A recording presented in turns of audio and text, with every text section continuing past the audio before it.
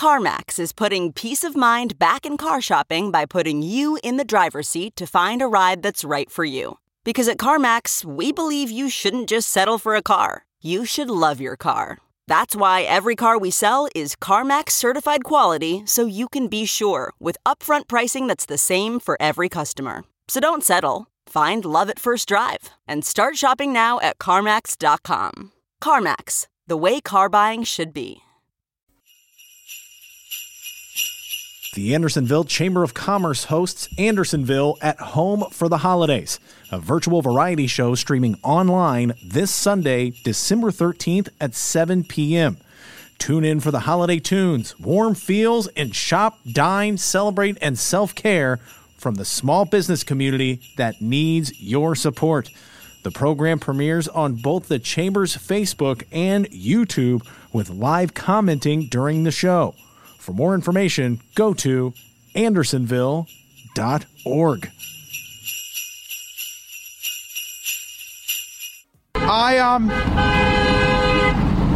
Right now,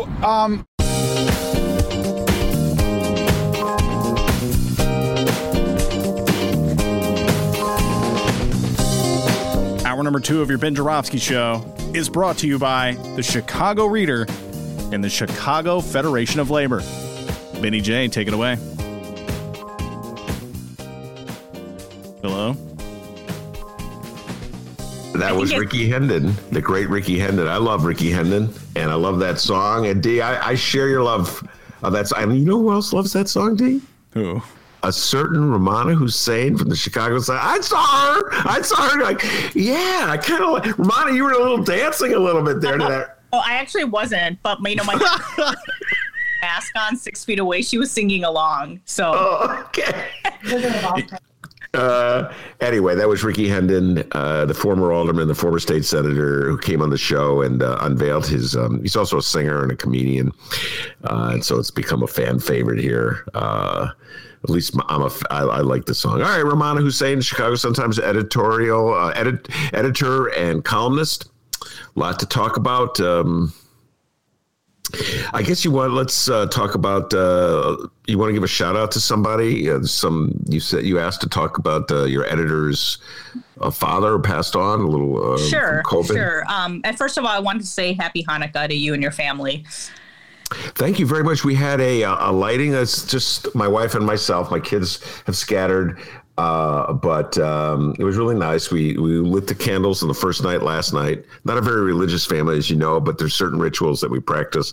And I sent like pictures to everybody, and it was nice. It was really nice. Yeah, and like I told you, I made a menorah in woodshop class. We used to do that in our junior high. So me and my older sister had to make them. Mine was really bad because the legs are really like.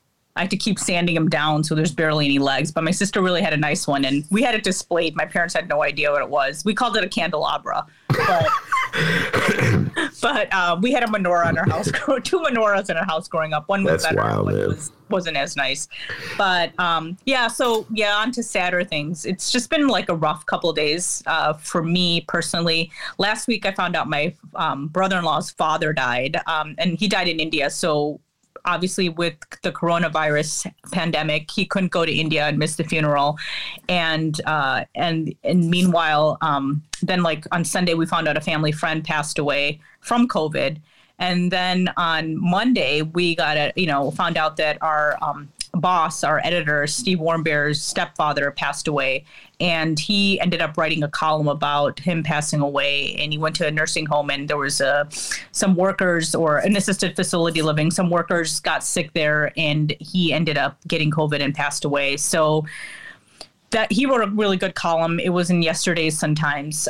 If you pick up Thursday's paper, it was really poignant. He talked about how his father followed all the rules, yet still got COVID, and he didn't think that he would be writing something like this, and he did. So yeah, just wanted to say that it's been tough. I know 2020 has been tough, and a lot of us know someone that had gotten coronavirus. Most people obviously have overcome their battle with coronavirus. But, there are people who have been casualties, and I'm getting to know people who've lost family members because of that. And I'm knowing people who died because of coronavirus. So just a difficult time right now. It is. And I don't want to repeat the conversation that we've been having already, but I just want to point out what it's so bizarre to be going through the news cycle, Rummana, because there's so many conflicting messages. So this what you're talking about, the ongoing deaths. Our newspapers filled with stories about deaths. Some beautifully written obituaries.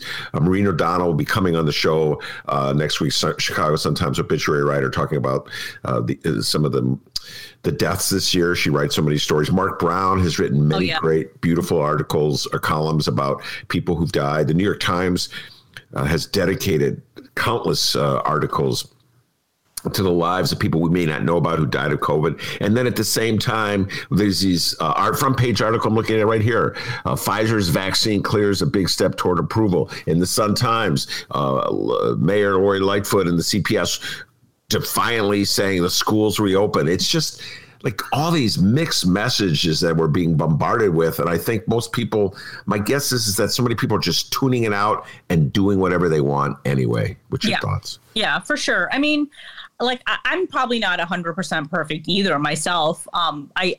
I think I guess everybody has their weakness or something that they really like to do that they're still doing that they shouldn't be doing. I am not an anti-masker. I wear my mask whenever I go anywhere to the store, if I'm in any enclosed areas.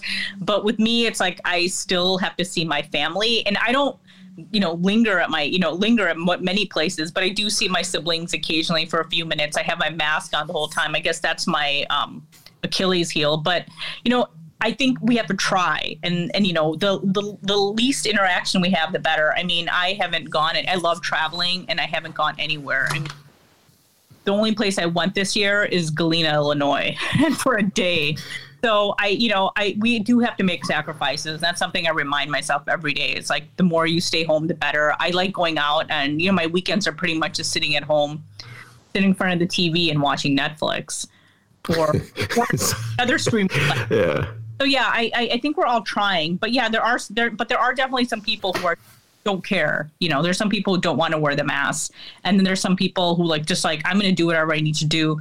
And I know we're going to talk a little bit about restaurants in a bit, and I understand businesses struggling and they're doing whatever they can to stay afloat. So I do have some sympathy there, but it's like everybody just has to try. And all of us, and I'm talking to myself too. I'm like, just try as much as you can. And you're talking about the schools, but look at all these college sports teams that are playing. They're still playing. So, that gives a mixed message too. You're supposed to stay home, but then people are watching. There's still college sports, right? Yeah. My husband, I have to say, my husband was on that show talking about, Northwestern. And didn't he say he was going to boycott college football this year? Mick Dumke, it was, we did that interview about 2 months ago, I want to say. Yeah, just to let you know. He is watching football. He was watching. What? Uh-oh. What? He told me, he claimed on the show that he said he's probably not going to follow through on his vow not to watch. Yeah, one day he had the radio on and the TV on. So I told him, I thought he was not going to watch college sports this year. Oh, no, he's been watching all of it. The other day he turned off his record player so he could watch the end of Northwestern's basketball game. So my God!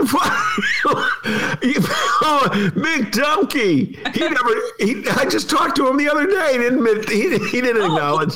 I told him I was going to tell on him, and then he goes, "I already said on this." He claims that he already said on the show that he's probably not going to be able to, listen, it's a couple months ago, but the whole show was about him boycotting football. I don't recall the part where he said, I'm probably not going to follow through. You have to have him back on the show and talk about it, because he claims that he told you he's probably not going to follow through on his boycott. He said but he broke it pretty quick. Wow, that's amazing. That's just unbelievable.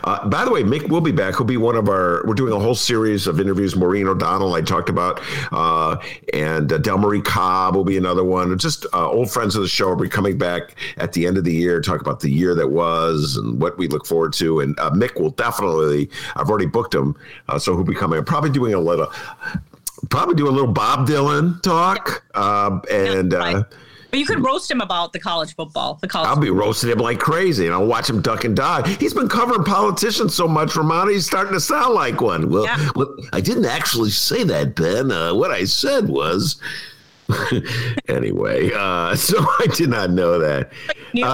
Claims that you knew, but I said, no, I don't think you knew. So this was my chance to throw that in there. So I think there are mixed messages. People are getting confused and people who are trying. But, I think, for someone like Mick, he loves college sports. So that's like, he's still watching it, but he's talking about it. He's like, all these teams couldn't play because there was a COVID outbreak. So, we know we're not supposed to, but I guess it's human nature to, try to do things, try to see people. But you just got to kind of curb it a little. I mean, we've all had to make sacrifices. Well, the college football is all about money. Yeah. Oh, I know. It's all about money because there's TV contracts that have to be met. So that's what that's all about.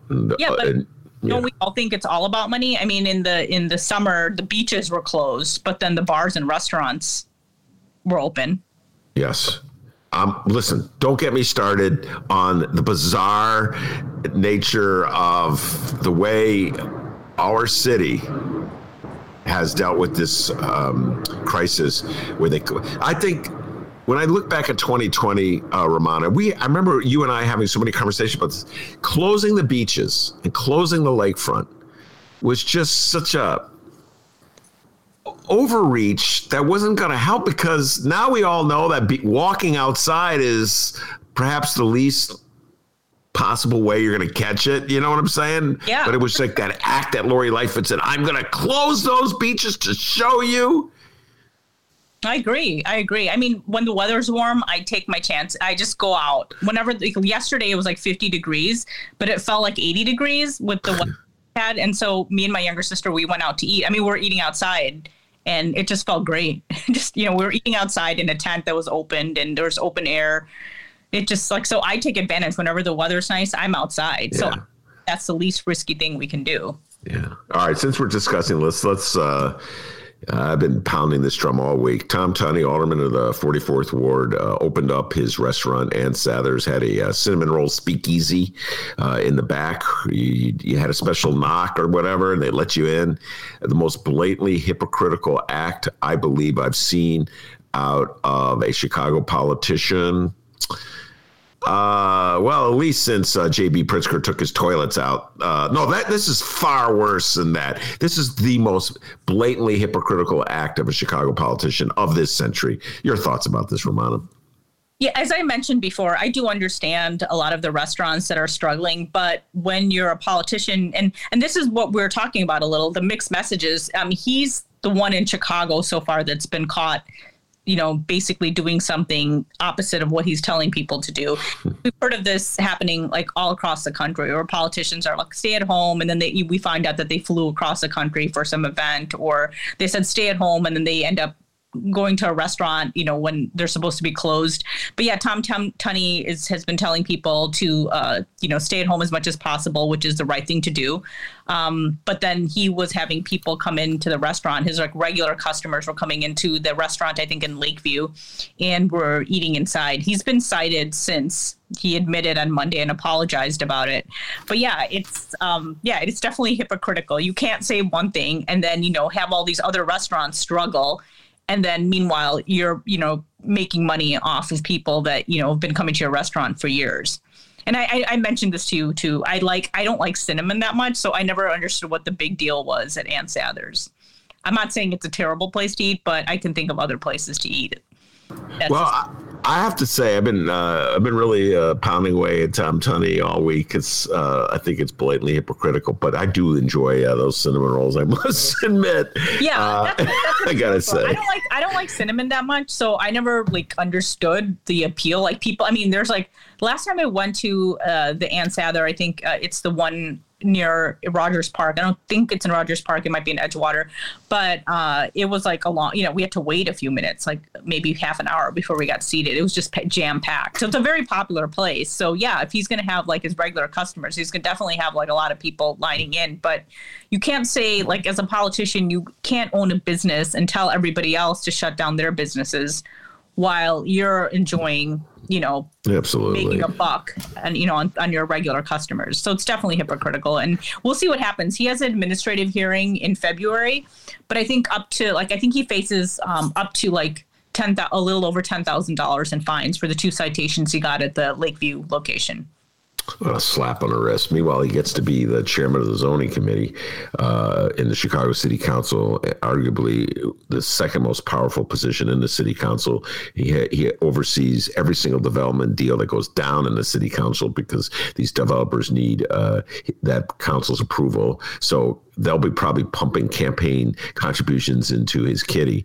So, the $10,000 fine will be more than made up by all the campaign contributions he get. What a hypocritical city we live in, Rummana Hussain. That's me. And so, by the way, just thinking of Tunney, I think of his rivals in the neighborhood, the Ricketts. I didn't mention this before when we were talking, but a story broke this week that one of the Ricketts, Todd Ricketts, was thinking about running for governor of Illinois. I don't know if you saw that story. And I thought of you when I saw that, because so many times, Rummana, we talk about how we struggle as Cub fans. I've pretty much given up on the Cubs. I always rooted for the Cubs and the White Sox. I never differentiated. I thought that was ridiculous that Chicagoans did that. But I'm so disgusted with the Ricketts and the way they operate. And the prejudices of the family and their pro-Trump view that I pretty much given up on them. The notion of a Ricketts running for governor just seems preposterous in this state. Who do you want for governor, Mancow or Ricketts? Oh, my God. Mancow. God, could you imagine if that was my choice? Yeah. I would write in Rummana Hussain. Yep. I couldn't vote for either one. Wow. That'd be in the Republican primary, so I wouldn't be participating, but what's that? That's a possibility. I'm just saying. Yeah. I can't see the Ricketts winning. The name is just so reviled in so many. I don't think he would. I think he's somewhat smart. So I'm not saying I agree with his views, but I can't imagine he would run for governor. That's just odd. But I don't blame anyone who is a Cubs fan who doesn't support the Cubs anymore. I don't blame them. I'm still a fan, but I'm not the kind of fan that, my husband or my brother is, where they follow every single, move that the Cubs do. They watch every game. They listen to the games on the radio. Mick listens to every single game on the radio. He has it on in the background. I'm a fan. That's the one team that I really root for. In general, it's always been my team. But I still think I'll root for the Cubs but that doesn't mean I'm rooting for the Ricketts, I guess. No, you're not rooting for the owners. By the way, let's leave the Ricketts and go to Trump briefly. And I want to give a shout out to one of your colleagues, Neil Steinberg, columnist for the Chicago Sun-Times. You wrote an excellent column today, in my humble opinion. America stood strong against Trump's assault. And he had this one sentence that he consolidated some thoughts I had never put it together before. So I got to give Neil a shout out for doing it. And it's he wrote, Trump came in slurring Mexicans and goes out trying to void the votes of black people. And it's just so astounding to me, so blatantly racist what Trump and his Republican allies are doing. They're asking the Supreme Court to essentially vacate, as Neil put it, black votes, the vast majority of black votes. I guess the only black people they're going to allow to vote in this country are those who are voting for Donald Trump, and that's less than 3% of the total black vote. It's, it's just, Rummana, when I see them trying to do this, I'm like, how come this isn't, everybody's not screaming from the rooftops against it, and yet 45% of the country is cheering them on. Yep. The lunatic attorney general of Texas who filed a suit was joined by 17 other attorney generals. Attorney generals, the chief lawmakers, are essentially saying vacate black votes. I give Neil Steinberg credit for putting it that way and framing it that way. And ever since then, I've been like, why is it, Rummana, help me out here. Is this country really that racist? That looks like it. I mean, even on election night, a lot of people were saying, "Oh, there's no way Joe Biden is he's gonna sweep this based on polls." But as we saw, it was a lot. I mean, who would have thought that Donald Trump, after all those 4 years, that he still came close, right? I mean, I know a lot of people said it wasn't that close, but it's like the fact that we had to like, wait a couple of days before we finally knew who the winner was. Then we had to wait like for each single state. I mean, now all 50 states have certified that Joe Biden was the winner. They certified all the results, and Joe Biden was a winner in a lot of these states where Trump thought he was going to win, and they still can't accept it. And I just always play in my head like, what if this was Obama? Would he even survive? And the fact that he isn't questioned as much as Donald Trump isn't questioned as much, you got to think that a lot of people in this country are racist. A lot of our elected officials included. Yeah, either they're openly racist or they're afraid of racists to defy racists, so they go along with it. And really, then what's the difference? But that's the part. When I think about this, the lawsuit, it's not just the insanity of the lawsuit itself, but it's the 17 other attorney generals who have signed on to it. Yep. You would think by now, at least, where a lot of, even Bill Barr was saying that there's no evidence of election fraud. And, a lot of other people are coming out and saying, okay, there's a lot of states that are saying, okay, they knocked or they rejected Trump's bid to, overthrow the results or just, any sort of legal intervention he was taking. But yet you still have people who are, hanging on to that thread. And that's just baffling to me. Yeah, they're holding on for the Hail Mary. I don't think it'll pass. I don't think the Supreme Court will even hear the case. I hope they won't. But then there's always in the back of my mind just a little concern about some of the justices in the Supreme Court and their hatred for Democrats. So until it passes, I'm not going to take the deep breath. And by the way, it's not going to be over. Rummana, you and I foresee this, and many of my other guests will be talking about Donald Trump throughout 2021. As I think I said this to you today, MAGA controls the Republican Party and Trump controls MAGA, and they aren't going anywhere. This is a story that's going to go on through 2021. For sure. All right, let's before we move out to get your recommendations. One last thought. Should Lakeshore Drive be named a DuSable Drive? This is a story that ran in the Sun-Times today. I say here, why not? What's your thoughts? Yeah, I think it would be, I don't mind Lakeshore Drive, or it's supposed to be Outer Lakeshore Drive. I think from Hollywood Boulevard to 67th Street, they're proposing the Transportation Committee is going to have some sort of meeting about the proposal to name it after the first settler in Chicago. I don't think it's a bad idea. Will people be calling it DuSable Drive? I don't know. It'll probably take a few years before it kind of it gets acclimated on your tongue. I mean, a lot of us who grew up in Chicago or the Chicago area never really called Sears Tower Willis. Yes.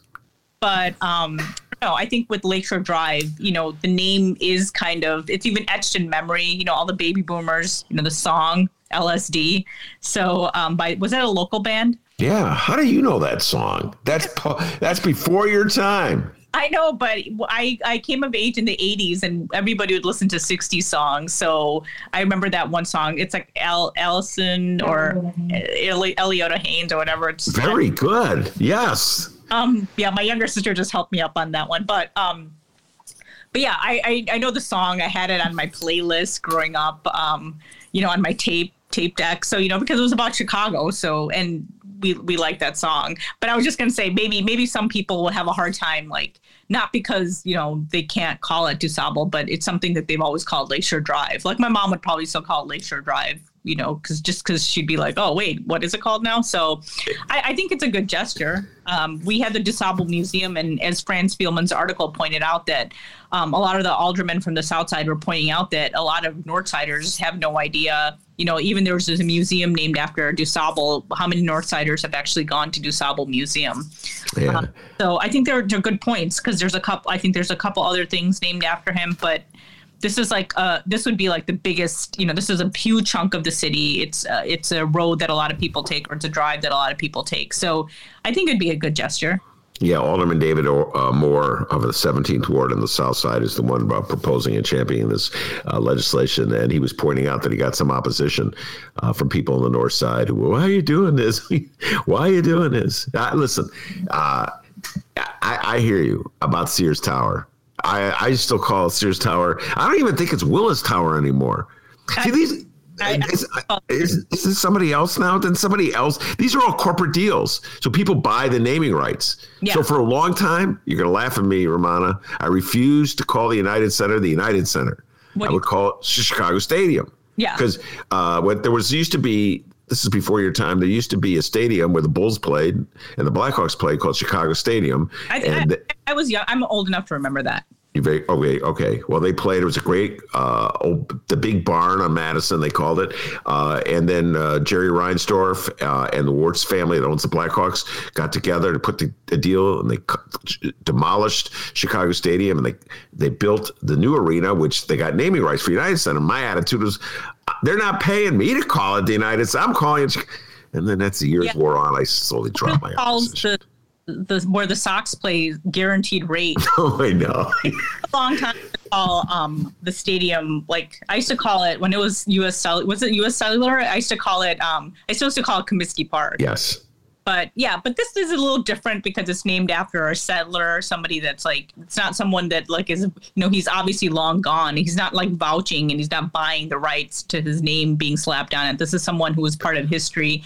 And especially since we erase a lot of Black history and a lot of Black connections in the city, or have like very few landmarks named after any of the prominent Black leaders or Black notables in the city. I think I think it would be a gesture.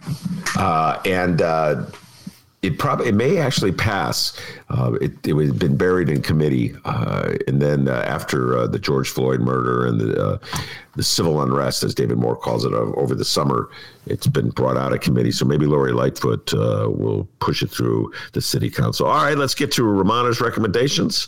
I've got a bunch of recommendations I want to give. What's your chief recommendation of the week? Well, I was going to first point out that I saw Mank after you recommended it, and it looks like I liked it more than you did. Yes. I was telling some of my friends about it, but most of my friends have not watched Citizen Kane. One of my family friends, he was like born in 1987, so he's really young, early 30s. He saw it and he was like, I didn't get that movie. So I told him, Mank reminded me of you. I think you need to watch it. And he goes, I don't want to watch that movie. I thought it was good. I don't think it was like excellent. Mick and I thought it was good because, it was about this writer. There was also a lot of commentary I saw on Twitter because Gary Oldman is supposed to be playing a 43-year-old man. And he does not look like he's 43. So there's a lot of chatter on Twitter about that. I thought it was good. I don't think it was like my favorite movie of the year, but I thought it was decent. I thought I know you said that you thought the performers are trying a little too hard, but in their way they were talking in the dialogue. But as I noted to you, like in those movies that they made a long time ago, they used to talk a little weird with that clipped tone, so maybe they're trying to imitate that. I don't know. What did you not like about it? I was looking forward to that movie so much. It's sort of an insider's movie. It's about the making of Citizen Kane. It's about Herman Mankiewicz, who was this legendary writer in Hollywood who was supposed to be great with the quips, one-liners, would be knocking back booze and making great jokes and was really funny. And it also gets into the story of Upton Sinclair's gubernatorial campaign in California. Yeah. So I learned something there. Yeah. So that's lefty stuff. So I know that really inside out. And I just was so disappointed. It was ponderous. The dialogue was heavy. I just thought the dialogue was dreadful. And I could not. I'm with you 100%. I am so sick and tired of old guys playing young guys and beautiful young women going crazy over them. And it's just like, can we get rid of this, Hollywood? I mean, First of all, if there was an actress that was in her 60s, I don't know how old Gary Oldman was, but they would never let her play a 43-year-old woman. They'd make a 20-year-old woman play a 43-year-old woman. Yes, it's absolutely absurd. Gary Oldman was too old for this role. and then it would just makes it okay. If you're going to have him play the Herman Mankiewicz, then just turn Mankiewicz into a 60-year-old and have the women who play opposite him be 60-year-olds. But no, they had to have it both ways. They took a 63-year-old man or whatever he is playing a 40-year-old man who's living or dating 20-year-old, 25-year-old women. I'm going, you guys, this is your fantasy, your weird fantasy that you, the producers or the writers or the directors have about how women look at you. That's what's going on, Rummana. It's their Oh Boy and Chef. We talk about this all the time. That's like everywhere. I mean, it all started with Woody Allen. Well, I think it wouldn't. I think this goes way back before Woody Allen. Just okay. But Woody Allen definitely given like legit credibility by all these hipsters of the time. Like, oh look, he's so cool, and I'm like, every time I don't even watch that many Woody Allen movies, but I just look at him and I'm like, oh, give me a break. I don't think women will be flocking after him. That's just my opinion. Well, I have a confession to make, and this is really embarrassing. I have to make this confession. I cannot lie. I cannot allow a lie to go out. I was a huge Woody Allen fan back in the day, in the 70s. And then Manhattan, oh, God. Everybody was a Woody Allen fan. Yeah, back in the day in the 70s, I thought he was a pretty funny guy. But I'm so through with Woody Allen now to the point you were making. All right, I am going to be watching His House. Sergio Mims, who is the co-founder of the Black Harvest Film Festival, comes on the show all the time and knows more about movies than any person I've ever met, gave it like 5 thumbs up. So many thumbs up. He said, you have to watch it. It's a must-watch movie. He says it's a brilliant horror flick. It's on Netflix. And so I'll be watching that probably tonight. He told me about it on Tuesday. What is it called? His House. His House. Okay. Yeah. And, it's like a parable of immigrants from Africa living in England. It's a British movie. And he says it's absolutely brilliant. And just his recommendation was so strong, Rummana, that I have to see it just to see if I agree with him, then bring him back in the show and have an argument with him if I don't. Watch it too. Mick doesn't really like horror shows, but I'll try to see if he wants to watch it. And if he doesn't, I'll watch it myself. I myself have been on an Indian kick, and I think it's because I haven't been to India. This is the longest stretch I haven't been to India in a while, and I'm kind of been thinking a lot about when the next time I'll go. So I don't know. I think on Monday or Tuesday, I started off, I was just looking at stuff on Hulu after work, just something to watch before dinner. And then I ended up watching this show called Evil Eye. It was really bad, but it was like this movie called Evil Eye. There was an actress on there from Glow. She plays the daughter. And then the actress from Mississippi Masala, who plays opposite Denzel Washington, she's on this. I mean, it was like a good effort, but it was not very well made. And then I'm watching this series about, this is not a very uplifting subject, but this gang rape in India that caught a lot of traction, like the media and everybody was paying attention to this a couple years back. But it's called Delhi Story, but Delhi Story is how most Americans would pronounce it. So I'm watching that. But then I found out that as I'm watching that, it's like an 8-part series. So I'm watching that. I saw that it was popular on Netflix. And then there's this famous Bengali writer that wrote really like excellent like short stories and novels. His last name is Tagore. I'm probably going to slaughter his name because it's not a name that I'm common with, but it's Rabindranath Tagore. So there's like this 25-part series that it's like movies based on his short stories. So I think I'm going to start that. It's like called Short Stories or Stories of Rabindranath Tagore. So I think I'm going to start watching that. If it's good, I'll let you know. But so far I saw that it got like really good reviews. So I'm going to be watching that. That's on Netflix? Yeah, it's on Netflix. I'll send you a link afterwards. All right, send me the link. And I told you about this movie I got through the mail on Netflix, an old movie, an obscure movie that I watched. I don't even know how I found it. Somehow or other, I found it. The movie you're talking about. The Puzzle. And the relevancy to Indian Bollywood movies is that the leading man was Irfan Khan. Did I pronounce his first name correct? I just know him as Khan. And that's good enough. This guy is a great freaking actor. Yeah, He passed away. Yes, he did. Yes, he did. But I urge you, it's a movie that I don't know if you can even watch it streaming anywhere. I got it off of Netflix through the mail, but it was just like somehow or other, the director or producer talked Irfan Khan into playing the leading role in this. It's an American movie about a repressed housewife from suburban New York who has an affair with Khan, and they're great puzzle like jigsaw puzzle competition. I didn't even know about this. Like, did you know that there's jigsaw puzzle competitions? It's like almost like air guitar competitions. Although I'd be good at air guitar competition, but not be good at jigsaw. Anyway, so I heard, and I'm going to close with this one. I told you, I saw the preview. Dennis will get a kick out of this. I'm a big fan of Bob Odenkirk. I am too. A comedian. He's very funny. But every now and then, I think actors who kind of who don't have tough guy roles really want to play a tough guy. So Bob Odenkirk is going the way of tough guys. He's making a movie. I think it's called Nobody. I saw the previews where he plays a man whose family is threatened by these intruders.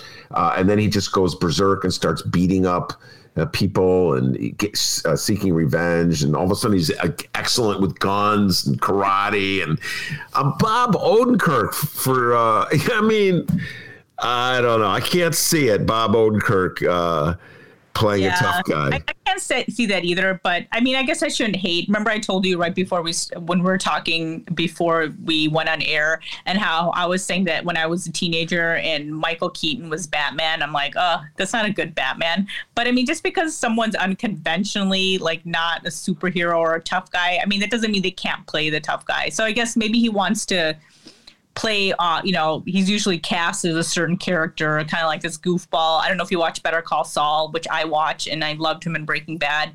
I think he plays like these misfit characters. So maybe he wants to show that he can play a tough guy as well. I can't see it. I see what you're saying. It's kind of a stretch for me, and maybe it's because we see him as a certain way. But maybe he wants to prove his point and say that, hey, I can also play these like action type of guys. And maybe part of the joke is, or maybe there's some sort of hint is, he kind of has to learn how to shoot a gun. Yeah. I don't know.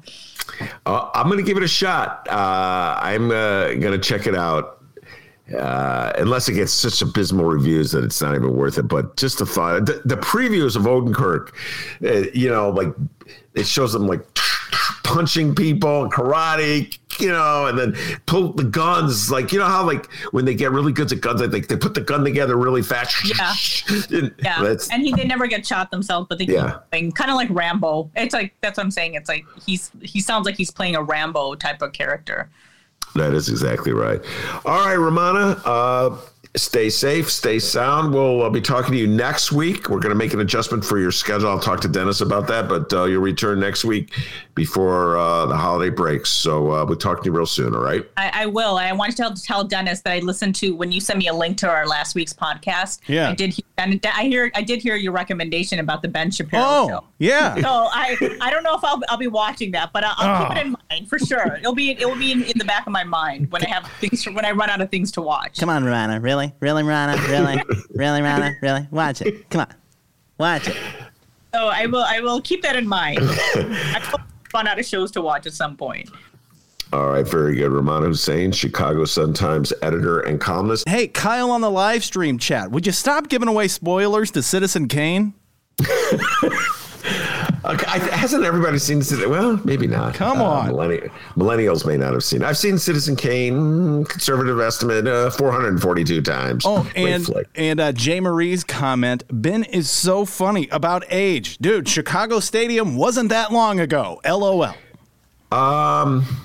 Well, hold on. You're right, Jay Marie. It was the last year the Bulls played in the stadium would have been 1993.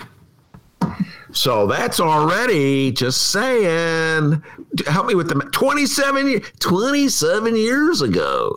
So a lot of millennials, Jay Marie, probably don't know about it, just saying. But yeah, for someone like me, And maybe Jay Marie. I don't want to say Jay Marie's as old as I am, but so for people of my generation, Chicago Stadium was a cool place to go to. And hey, the Ben Joravsky Show loves listeners of all generations, all right? Don't get it twisted. All right. Yeah, we even love, what did we call them?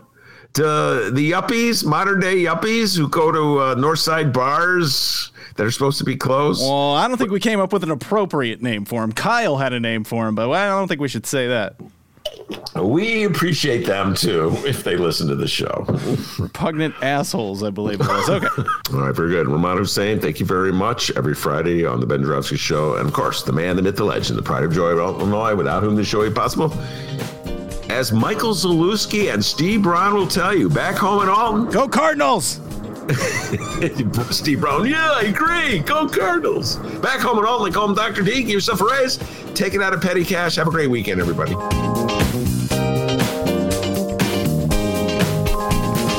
Update Rock Island. Update Rock Island. Update Rock Island. We have Thursday night groove concert. Get your groove on with the class of 82 at Schreiber Park. Thursday night groove begins at 6 p.m. with the opening of food and beer sales. Featured will be Rock Island Parks and Recreation concession stand with the brats and hot dogs. Come out and enjoy the fun.